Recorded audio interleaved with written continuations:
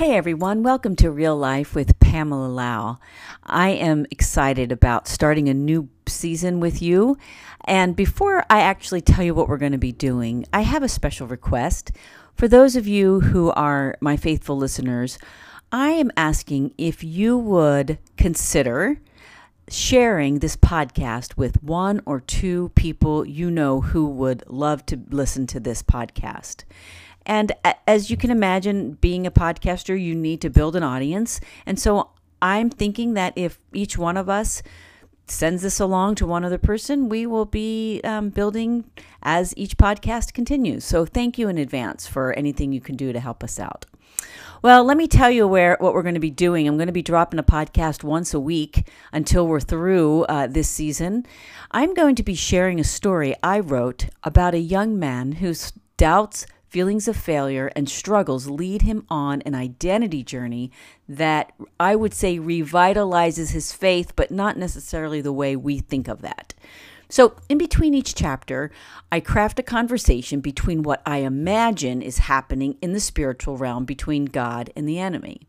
On the show, I read for a few minutes and then interview my special guest to discuss what God is doing behind the scenes in our lives as he rebuilds the church. Today's special guest, I'm so excited for you to meet. Her name is Pastor Laurel Bunker. She's going to give us a spirit-filled perspective on how Jesus wants us to rebuild the church. Particularly, she's focusing on generations that are younger than we are. So, for more than 20 years, Pastor Laurel Bunker has been a leader in fields of higher education, nonprofit business management, and church leadership and parachurch ministry. And she's a speaker, teacher, and minister of the gospel. And I'm really excited for you to find out how contagious Laurel's joy and boldness and passion is for the Lord Jesus. So, welcome to Real Life with Pamela Lau.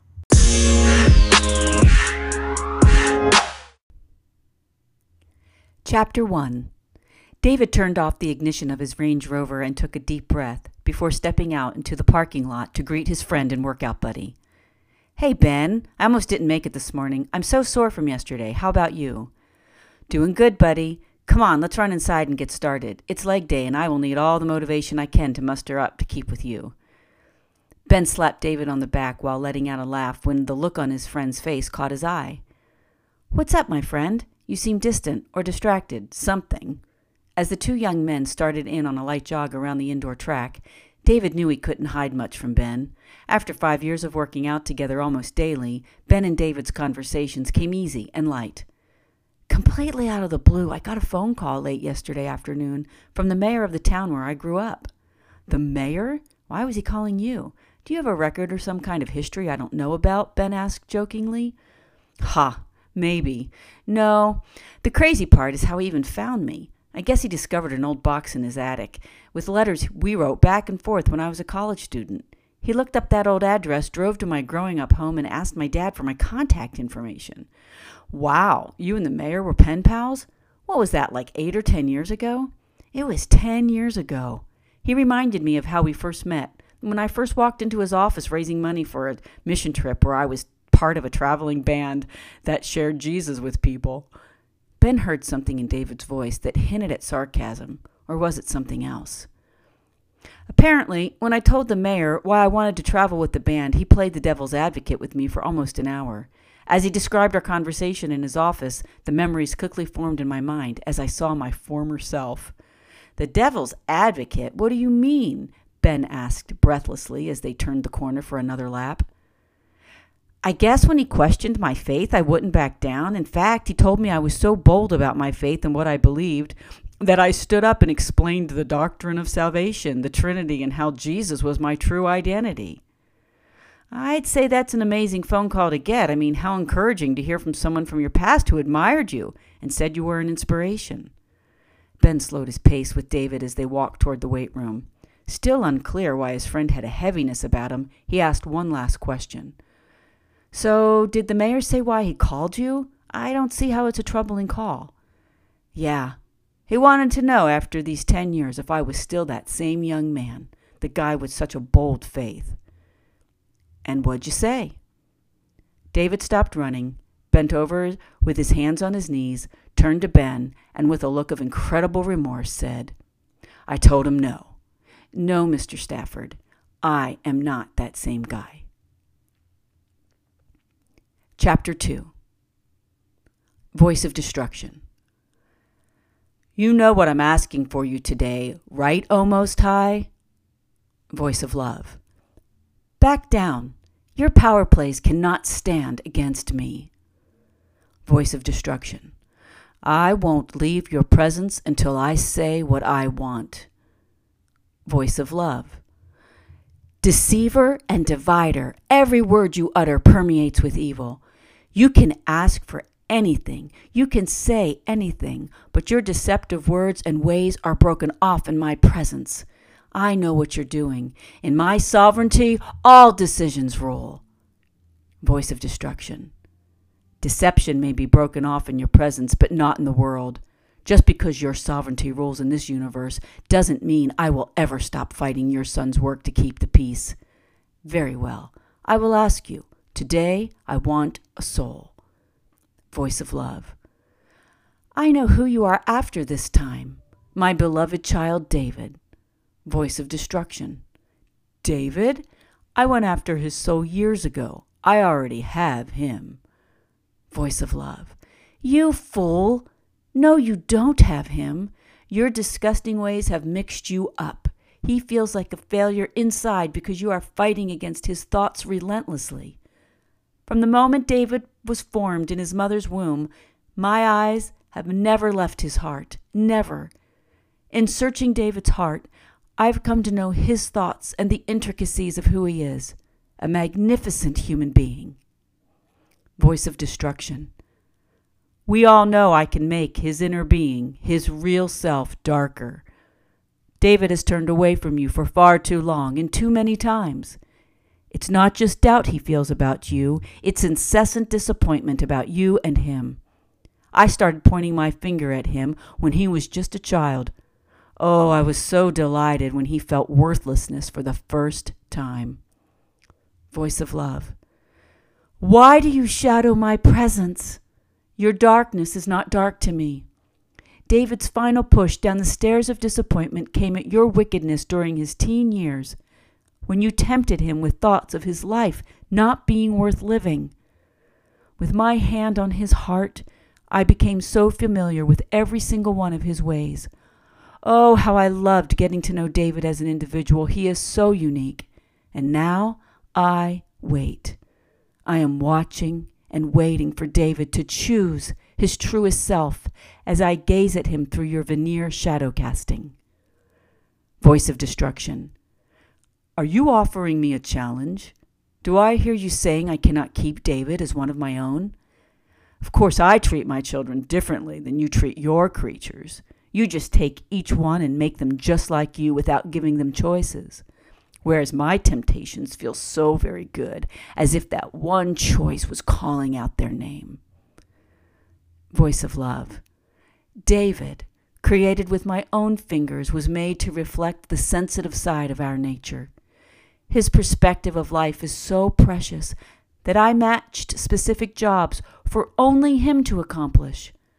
Some yet to be successes in life I still have for him. The wealth of wisdom I still have stored up personally for his journey. I love David, but I don't take my precious children. I wait for them to turn to me, and he will make choices and decisions for himself. It may come with the fight of his life, but he will fight. I'm standing behind him as we speak. Voice of Destruction. He will not. The challenge is on. I will destroy any faith David has left in his miserable spirit. Voice of Love. As I continue creating David's faith, I test it along the way. Because of my resourcefulness, I allow your temptations for such a time as this. May his faith not fail. Laurel Bunker, welcome to Real Life with Pamela Lau. I am going to actually let you tell us about yourself before we jump in and talk about our topic today. It's so good to have you here. I get to see your face, which makes it even better conversation. But Laurel, would you please let my listeners know a little bit about, before we talk about what you do as your job, we want to know about you as a person, as a woman. I am a wife of 24 years, a mom of a 17 and 19-year-old girls. I love fashion and makeup. And she's got some rockin' earrings right now, if you only could see. That's right. So I am a girl's girl. I tell you, I love gardening. And I think if you want to find me on a given day, I'm either at Costco, Target, or Ulta Beauty. Oh, yes. All right. What's your go-to foundation? Right now, if it's a not super expensive one, it's NYX or NYX. Okay, gotcha. Can't Stop, Won't Stop. Yeah. If I am doing a higher level one, I really like Estee Lauder, but I also really like Tarte, and so okay. I have more that I can even. I have a whole tray. Like I have a side tray on the side of my bed, and it's also like a more like cosmetics. Oh yeah, like MAC cosmetics. But I have always kind of, that's a side thing that I did in college, is I was a cosmetic artist in college. Yes, I was. And part of that, is we'll get into, is as a Black woman growing up in the 60s and 70s, when everybody remembers going into Walgreens, where there was nothing that matched me. And so every Black woman wanted to look pretty like everyone else. And so with the exception of a very few cosmetic lines, I was always kind of a mad scientist trying to mix colors. That's awesome. And there were a lot of other women as well who just would try to take, remember when we'd see like Maybelline or other things and they were behind the plastic packaging? Everybody was kind of guessing, and oftentimes you'd pick up a bottle of something and then you'd open it and it was always lighter inside than what the package was. Always. So I'm that girl. I'm the mad scientist, but I wanted to feel beautiful like anybody else, and that got me involved in the joy of cosmetics and kind of the simplicity of a little bit of gloss or lipstick and how that makes you feel, but doing it right so that you're not hiding behind it. That's awesome. So that's me. I love to garden. I'm the third of 5 kids. Oh, born and where? Where were you born? I'm born and raised in St. Paul, Minnesota. Okay. I live in the same neighborhood that I was born and raised in. My mom was raised in Minneapolis. My dad was raised in St. Paul, but was born in Chicago. He is the second oldest of 10 kids. Whoa. So so the first 5, they call themselves the majors and the minors. And so the majors, the first 5, the major leaguers were born in Chicago, and then they moved here, and the minor leaguers were born here in what is called the historic Rondo District, a historic African-American community here in the Twin Cities of Minneapolis, St. Paul. So, and then here you are. And here I am. All right. So now, Laurel, tell us, I'm going to tell my audience, how I know Laurel, actually, is I met her personally. I actually think I met you when you came to George Fox. Or was it the first time that I met you down in San Diego when we were at a CCCU conference? I don't know. I think when I came to George Fox to preach the first time, when Sarah Thomas Baldwin was still there. Okay. So that may have been it. But then we really got to connect when we were down at the conference at CCCU. We had a meeting. We had a little picture with Rick Warren. It was like this little special moment. Anyway, like, Rick. You what? We're like, come here, Rick. Come here, Rick. Yeah, we got him on over. We got a picture. And then, what my favorite part is the next day, and I don't even know where we were. I think we were like sitting at it. We just had this powerful prayer. I mean, it was so prophetic. That we were praying for each other. It's one of my highlights of going to the CCCU conferences. And I remember that particular weekend that I was there a week.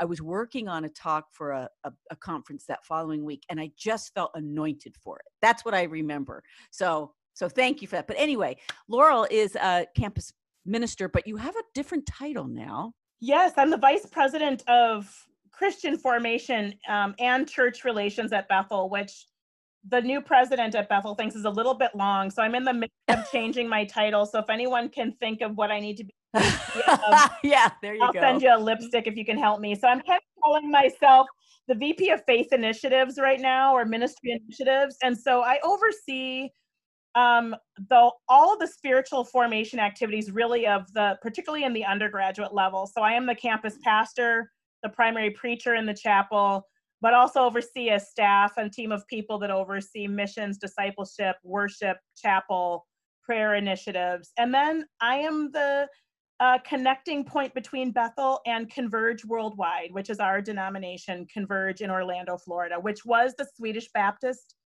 Yeah. I did. Okay. I did not realize that. Yep, Okay. was Swedish Baptist. We were founded in 1871 by John Alexis Edgren. So we started as a seminary in Chicago.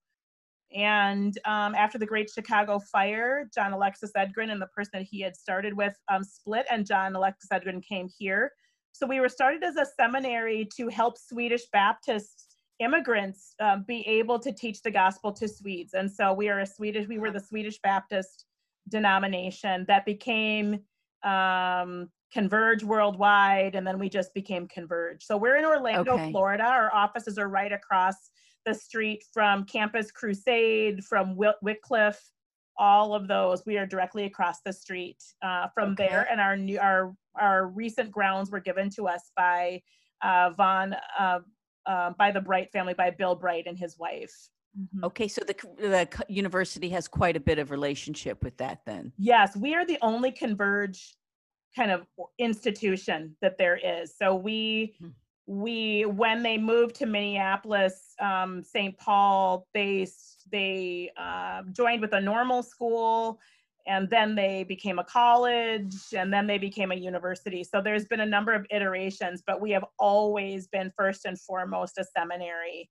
Okay. Yeah. And yeah. Okay. That's really good to know. And what a great place for you to thrive, really. Yes. Yeah. It's different. It's a challenge, certainly. I mean, God. Well, let's talk about that for just a minute because I do think that it's a challenge. But what would you say, looking over your years as a campus minister, pastor, executive leader? Yep. What changes do you see happening in the spiritual lives of young adults? Well, I think certainly young adults are pressing into both the opportunities that the global challenges are presenting to us. So I think there's a level of boldness that I have never seen in a generation as ever before. I also think that they're wrestling with the discontent of what they have inherited in the church. Okay. So unpack that. What is the discontent they've inherited in the church? Well, I think particularly when we talk about evangelicals, I think young white evangelicals are concerned about the way that they have seen the church or the lack of the ways that they've seen the church model hospitality to the other. So I think they are really concerned about how the evangelical church has addressed racism, sexism, and sexuality. I think that certainly in the book, You Lost Me, identified 6 primary things that they identified as concerns. And one of those was that they didn't hear enough about Jesus. They have seen a lot of churches with coffee shops and soft gospel, but not that was preaching the cross and the truth of the gospel. And I think they're really discontented about that. I would say that they're a generation that feels as though they can have a high view of scripture. They can believe in the fullness of the gospel and still love their gay neighbor. And for a lot of pastors, it feels like that's been the make or break, as if as students have said to me, it feels like pastors feel like our job is to tell gay people or gay friends they're sinful, and yet statistics are telling us that over 80% of Christian pastors or Christian men have watched pornography. So how are you going to tell us to walk in holiness if you're breaking your own covenantal vows by the sheer numbers watching pornography? How are you going to tell us to tell our friends really that there's no hope, that they're sinful when they already know that? What about we as women who feel like we're called to ministry and we've been treated so in such a mean-spirited way by men who have essentially told us sit down, or your only calling is to be a wife that you did hear correctly if you felt like you were called to ministry. And certainly what we're seeing with race and with racism, the kind of tone deafness to the cry of those of us who are persons of color, the way that we've dealt with immigration, A lot of those things has just, I think, been heartbreaking for a young generation that has said, if this is the way that you want to model this, we're just not convinced that this is the way that we want to live our Christian lives. But what I hear you saying is both. I hear you saying that there's a more of a boldness, more of a passion, but so have there been spiritual implications of what you just said when it comes to going to church? Oh yeah. Pursuing the faith. What are the implications? What is the fallout of this? Well, I think if we look at Barna Research and we look at others, we've seen over the years a steady increase of the nuns, as we call them, Nones, the nuns, those young people who would say not simply because of Christianity, but I think the way that they have seen religion dealt with overall, that we're seeing an increase in the numbers of people who have said they have no religious affiliation whatsoever. We see fewer Gen Zers and certainly millennials who are going to church. Some of them believe that, they want to follow Jesus, but they don't want to be a part of traditional churches. They don't want to feel pressured to tithe. They don't want to deal with some of the political stuff. And so some of them are they've started small church groups in their homes where they're out giving their collective money in the streets, or they're meeting in coffee shops or other places. So it's not that Christians as a whole or young evangelicals are completely abandoning the faith. They are simply experiencing their walk with Jesus in, I think, a kind of a peripheral way outside of the traditional church. But Laurel, have you seen at all in your sphere or heard where young people are walking away from faith, or no? Oh yeah. There are those that are. Do you think that's a minority? I would say yes. I would say that there are several categories. I think that parents, that people, that women need to hear, those who are listening, that anyone who looks at and does the work that myself or others have been doing for years have got to realize that all of us, including adults, get to a point where there's a crisis of belief moment. But people who have a crisis of belief who may walk away from church for a period of time, that does not mean that they will not cycle back and circle back. And so, amen. And I find a lot of parents feel very guilty and very scared and are looking for a place to place blame, kind of like, well, it was that school, or you guys didn't work hard enough, or it was that professor who said that. Well, a lot of young people have struggled. Maybe it was the suicide of a friend. Maybe it was a divorce in a family. Maybe it was some secret sins they had wrestled with. We got to remember that just like God is real, so is Satan. And so I'm really trying to say to parents and others, crisis of belief is not simply reserved for young people between the ages of 18 and 21. Many of you have had crises of belief too, but you've just kept on at it or just kept going to church. But look at the numbers of us who are in church, who are discontented, who gossip, who are angry, who had a falling out with someone at church and never bothered to resolve it and then just stopped going. What we haven't learned to do is to be healthy about our crises of faith. And so we just let the enemy pick and pick and pick at our souls, and we just become discontented. And so I think part of our work is to look at what is out there, but also to realize some of Barna Research and others, I sometimes look at that and say, well, who are you talking to? Because I also see a revival happening around the world. I see a generation of young people as never before hitting the streets, crying out. I see some amazing young revivalists like Ben and Aaron Pierce and the Pierce family, Steiger International, people who are going to the underground, goths, Satanists, dark places of the world, and the gospel's being preached and revivals are breaking out in places where we would say, revival, we're praying for revival here in the US, but guess what? Revival's already happening in the underground churches in China, in Rwanda, where they've seen genocide, in the Middle East, where the media is not going to tell you that. God is moving boldly and mightily. We can never doubt God's move in the earth. Okay, so would you say that same mighty movement is happening in the United States? Yes, I would say it just looks, I think it looks different, because one of the things that we often see that accompanies revival is points of crisis. Which we are right now. We are right now in the middle of it. I can tell you, living here in the epicenter of Minneapolis, St. Paul, with the death of George Floyd, what the media will not show you or perhaps tell you consistently is there are hundreds of people who have given their lives to Christ. At 38th in Chicago, at the site where George Floyd was murdered, his family asked that ministry continue to go forth.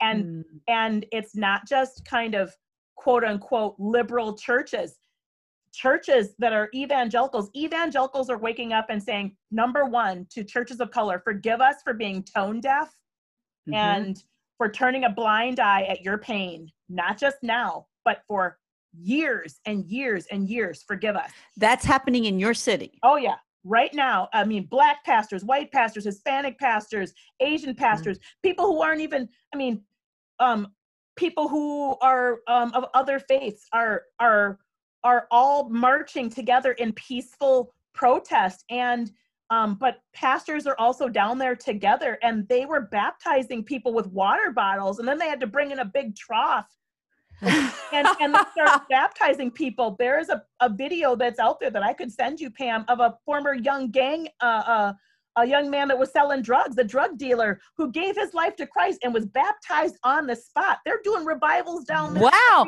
this is not on the news. No, of course not, because the news don't want to tell you the whole story because they want ratings. So if they can make us feel scared of each other, if they can make you feel like one night of rioting is the same thing of many nights of peaceful protest, of course, because it jacks up their ratings. But we have to remember too, folks, this is Satan's domain. Why would secular media tell you the truth? Why would they lift up the name of Jesus? They're not going to tell you what God is doing in these streets, but we should know it. We don't need to be ignorant of the devil's devices. So wait, I need you to tease that out for all of us right here. One of my questions that I really, really was excited to talk to you about today was this idea that we are in a spiritual warfare in the United States. Oh yeah. But what is it about us that we're not aware that that's what it is, if I'm asking that right? Well, I think there's a number of things. I think it may be our religious diversity. I mean, some of us are very aware, as you had mentioned at the very beginning of our conversation, that you and I, there was a time we flowed. The Holy Spirit revealed some stuff to us by the Spirit. Mm-hmm. You and I talked a couple of weeks ago, and one of the things I said, and I say this in all humility, I think that even from the inception of our country, some people, there's a difference between church-going folks and folks who have surrendered fully to Jesus Christ, number one. Number two, I think that in the Western world, not just in the US, but in Europe, we have replaced the Holy Spirit for intellectualism. We like what we can understand and what we can explain. And the move of God in the earth is not simply relegated to what you can explain. There is a knee that we all bowed to a God that we cannot see, because God made himself real to us through the Holy Spirit and revealed his son, Jesus Christ. And that same God, right, is moving throughout the earth and is doing great exploits. But if we don't understand it, we sometimes talk each other down, or we've argued theologically. We've torn each other apart. Cessationists, no, the Holy Spirit doesn't still fill. And then you've got these over here who are charismatics or Pentecostals. Yes, he does still fill.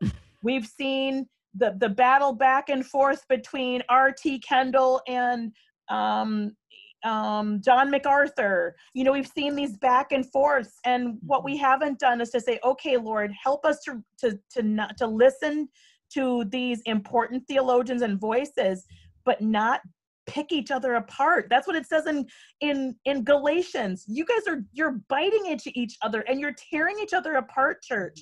And while we're doing that, our young people are watching and saying, what is wrong with you? How can we give hope for the world if you can't even have a basic conversation and you say you know the God of all creation? How? Where's your humility?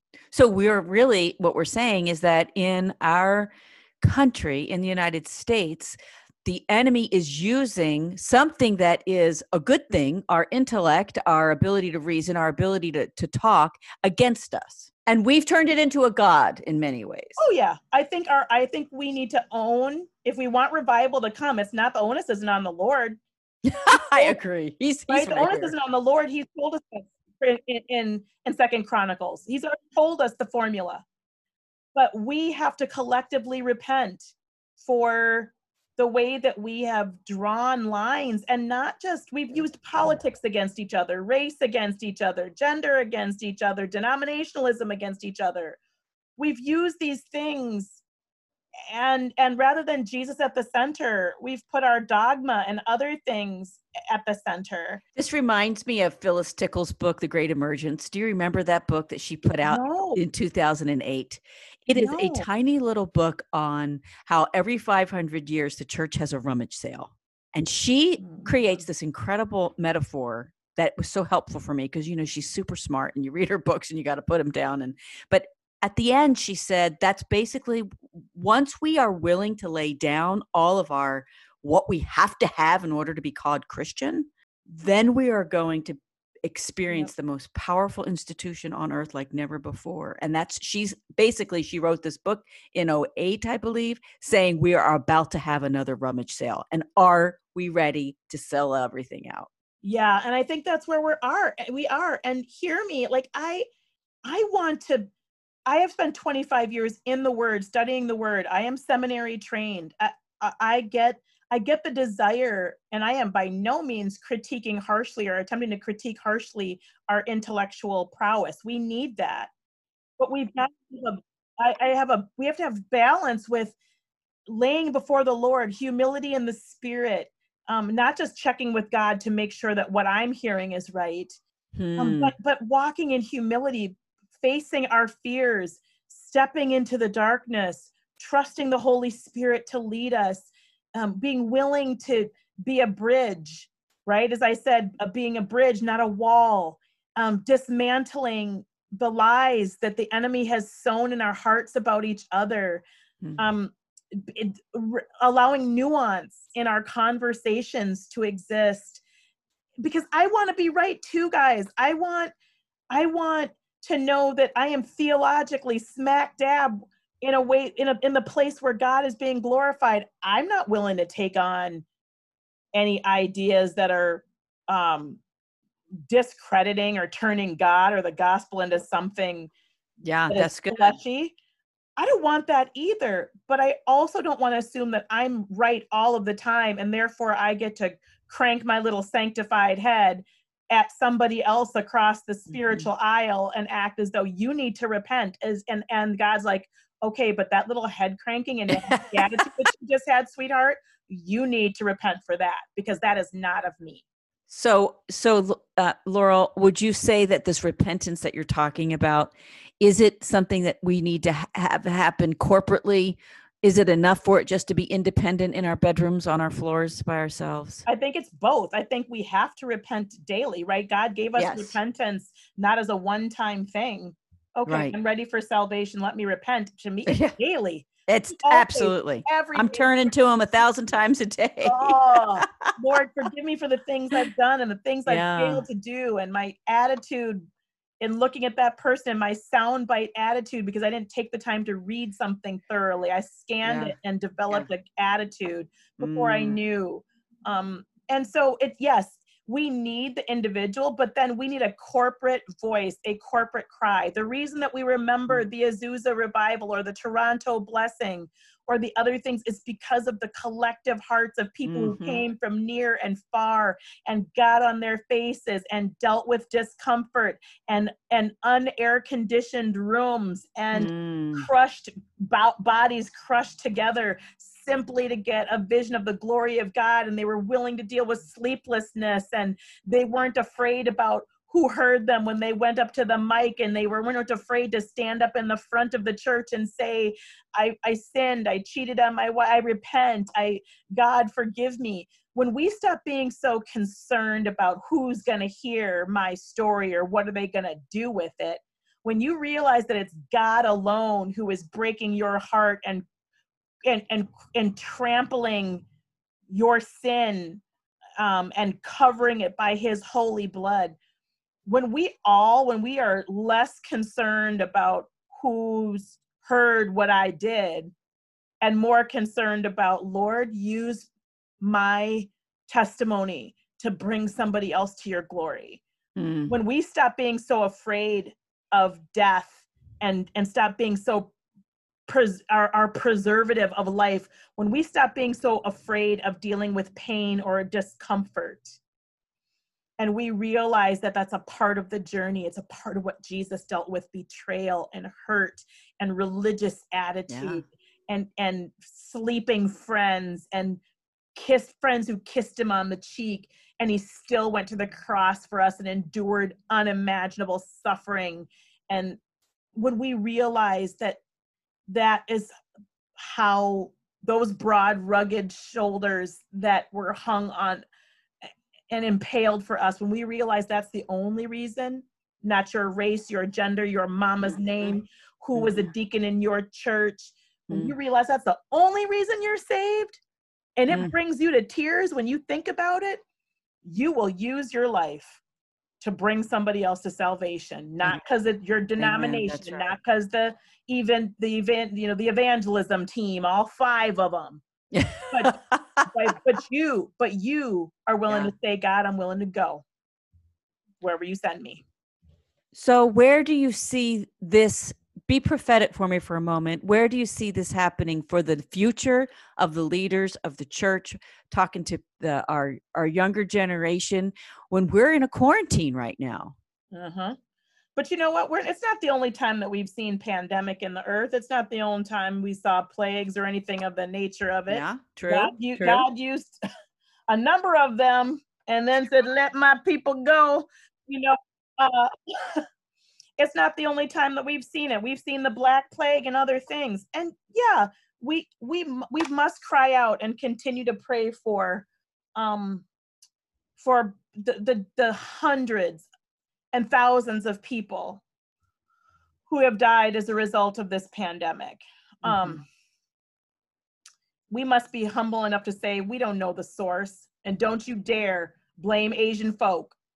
Let me just prophesy right there. Don't you dare part your mouth to say Asian folk, blah, blah. I mean, it is crazy to me, the number of people, the number of Asian brothers and sisters who have had to deal with hurt, people who have been assaulted, because, okay, so it started in Wuhan, China, and then all of a sudden it just landed on every Asian person in the United States of America, and all of a sudden they're the ones who are the carriers. Please stop it right now. I mean, that's just an embarrassment. But I've seen that, and I've seen Asian brothers and sisters afraid for themselves, because that narrative has gone on around the earth.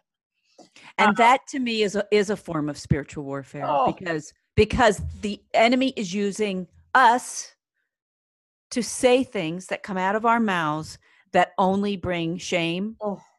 And that is not of God. Look for someone to blame. Let's look for someone to blame. And you would agree, Laurel, right? That is what we are now, puppets in the hand of the enemy.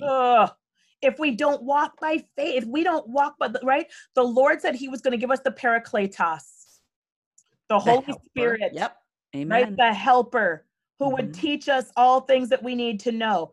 Every day, pray for a fresh revelation of the Holy Spirit.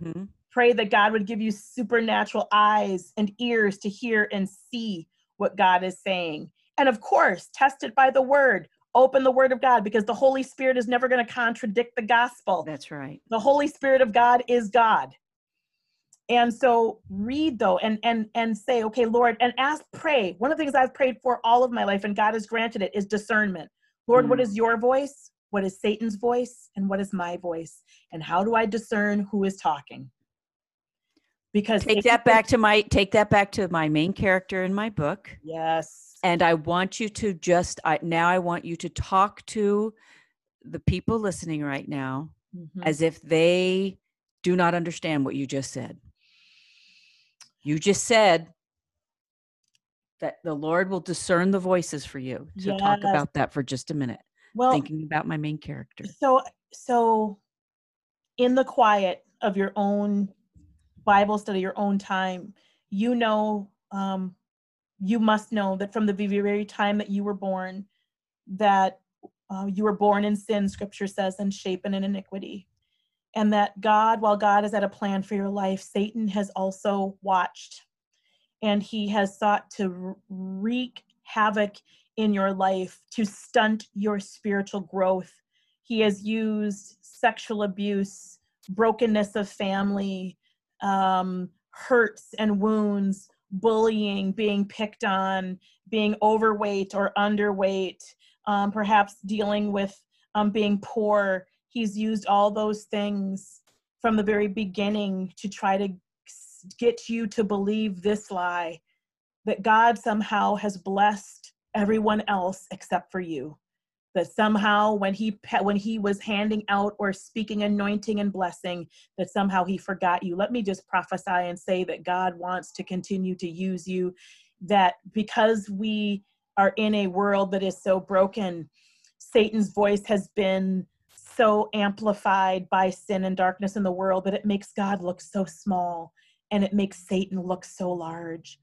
But some of us in our own denominationalism or other things have never heard the truth that the work of Jesus Christ and what he gave us through his death and burial and resurrection, unleashed into the earth and into your life a holy fire and power to destroy the works of the devil. That is what Jesus said to us in John, that he came for this reason, to destroy the works of the devil. That's John right. 10:10 says that the thief comes for only this reason, to steal, kill, and destroy. Woman of God, where has he stolen from you? Where has he tried to kill your dreams? Where has he tried to destroy your belief that God is still all-powerful and all-knowing? Where has he tried to make you believe that pain in your life means that God looked the other way, rather than how God, because of Satan's work in your life, that he has tried to hem you up by your pain? God wants to deliver and heal you and set you free everywhere that you hurt. And he wants to fill you with his Holy Spirit and put his very spirit in you and unleash in you the ability to not hide in shame, but to expose, to shame your shame, to say, move out of the way and let me expose that devil hiding in the crevice of your heart. Let me teach you to uproot the deep taproots in your life of brokenness, of anger, of unforgiveness, of all of those things. Let me pull those up, and then let me fill in all that got pulled up with the Holy Ghost. Let me clean you out, Mary Magdalene. Let me clean you out. Let me shame your shame, not shame you. Let me expose what the enemy has lied, and let me speak tenderly to you. Let me cover you with my love. Let me show you. Let me clean you up. And too many of us have felt as though somehow God abandoned us. He forgot about us. And so we have lived our spiritual lives feeling as though God just passed us by, where he's here saying, no, I didn't pass you by. The enemy has tried to whisper to you. He's taken a little bit of lie here and a little bit of truth here. And because you didn't know my voice or the Holy Spirit's voice, you felt as though we weren't speaking at all.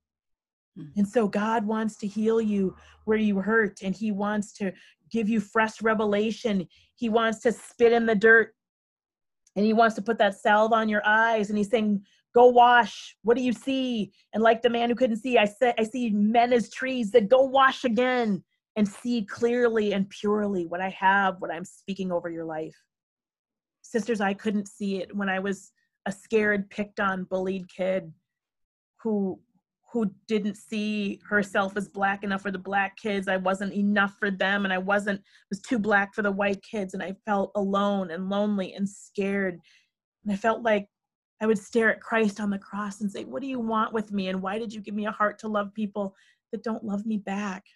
I didn't understand that there was this wicked brew that Satan was stirring up in my life. And I felt like Jesus was always past my fingertips, some fresco on the ceiling of a gold gilded church. Instead, I didn't know to ask him to be the Lord of my life. And when I did, then he showed me there were some lies, some taproots, some things that I needed to allow him to come into and pull those things up. And when I learned to hear his voice, his tender voice, and learned to trust his touch, and learned to hear the lies of the devil and did God really say? And when I learned how Satan comes and how he sneaks, then I learned the difference, and I learned spiritual warfare. I learned how to live a life in the Spirit. And that's what the Word of God says. If you walk in the Spirit, you shall not fulfill the lusts of the flesh. And too many of us never learned to walk in the Spirit. So I pray today for freedom for someone who's listening, an aha, an epiphany, the scales fall from your eyes, the hardness of your heart, that God wants to take your heart of stone, scripture says, and make it a heart of flesh, that he wants to take all the pain, that divorce, that hurt, and he wants to say that doesn't disqualify you, that qualifies you. If it qualified Mary Magdalene, who had slept with countless men, the woman at the well who had had 5 husbands and a 6th that she was living with, if it qualified the Gerardine demoniac, if it qualified others who were set free, it qualifies you. And more than ever before, we need your pain to be turned into ministry, because we know that our daughters are in the streets, that children are being sex trafficked, that God is loosing the bondages of women coming out of pornography, that he's causing people from other parts of the world to come here looking for freedom. And if we don't see them in the Spirit, we will only judge them in the flesh. And we will be partners in the heartbreak and in the breaking of the souls of people, rather than being partners with God and being a part of the freedom of the captives. And so I pray for someone who has just been saying, Lord, give me an answer. This is your answer today. If you hear his voice, don't harden your heart. Amen. Don't harden your heart. Let it go. Let the regret go, the shame go, the I'm not enough go, the why did I do that go, the secret alcoholism go, that secret affair, repent of it, and be let go, and be called into the inner circle of the beloved of God. Amen. Amen. Amen. And with that, I think we're going to say it is good. It is good. It is good. Thank you, Pastor Laurel. Absolutely. Thank you. Thank you for blessing my listeners. Thank you for loving us, God, while we were yet sinners, that you died for us, Jesus. While we were caught in trespasses and sins, thank you for loving us and walking us across the broken body of Jesus Christ safely into the arms of God. There's no safer place to be, God. The world is seemingly on fire, and yet you use the fires and the trials of our lives to make us pure gold. Thank you for the refiner's fire. Help us not to fear it. There was a 4th man in the fiery furnace, even with Shadrach, Meshach, and Abednego. Yes. And they came out of that fire refined and without smelling like smoke, and their clothes were not burned. Lord, some of our sisters feel like they're drowning, but you said, Lord, when the enemy comes in as a flood, you will raise up a standard against him. So we thank you for freedom today. Oh, thank you, God. Oh, yes, God. Lord, I want to pray for the young men listening Yes. today. And Father, I thank you now for their ears, because you planted Yes. that ear that they could hear. Yes. And Lord, I ask right now, in the mighty name of Jesus, that any grace, Lord, that is just waiting for them, that they will just turn their eyes to you, and that you would flood their soul with unmerited grace, Lord, that they would experience so much of your joy because they turn to you. And Father God, I pray that they would know, as Pastor Laurel prayed, that without a shadow of a doubt, all the various trials that they've been experiencing have been to test their faith, to show the genuineness that is greater than any goal, that is greater than any success at a job, that is greater, Lord, than anything this world can give. And I pray and ask right now that as that young man has turned to you, lifted his face to you, I ask, God, that the love would flood into their heart and mind, soul, and they would say, yes, Lord, I give you permission to work in my life. I surrender to you as King Jesus. And we seal this, Lord. We seal this prayer time in the mighty name because of what you've done, Lord, and because your presence is with us right now. Amen and amen. Amen.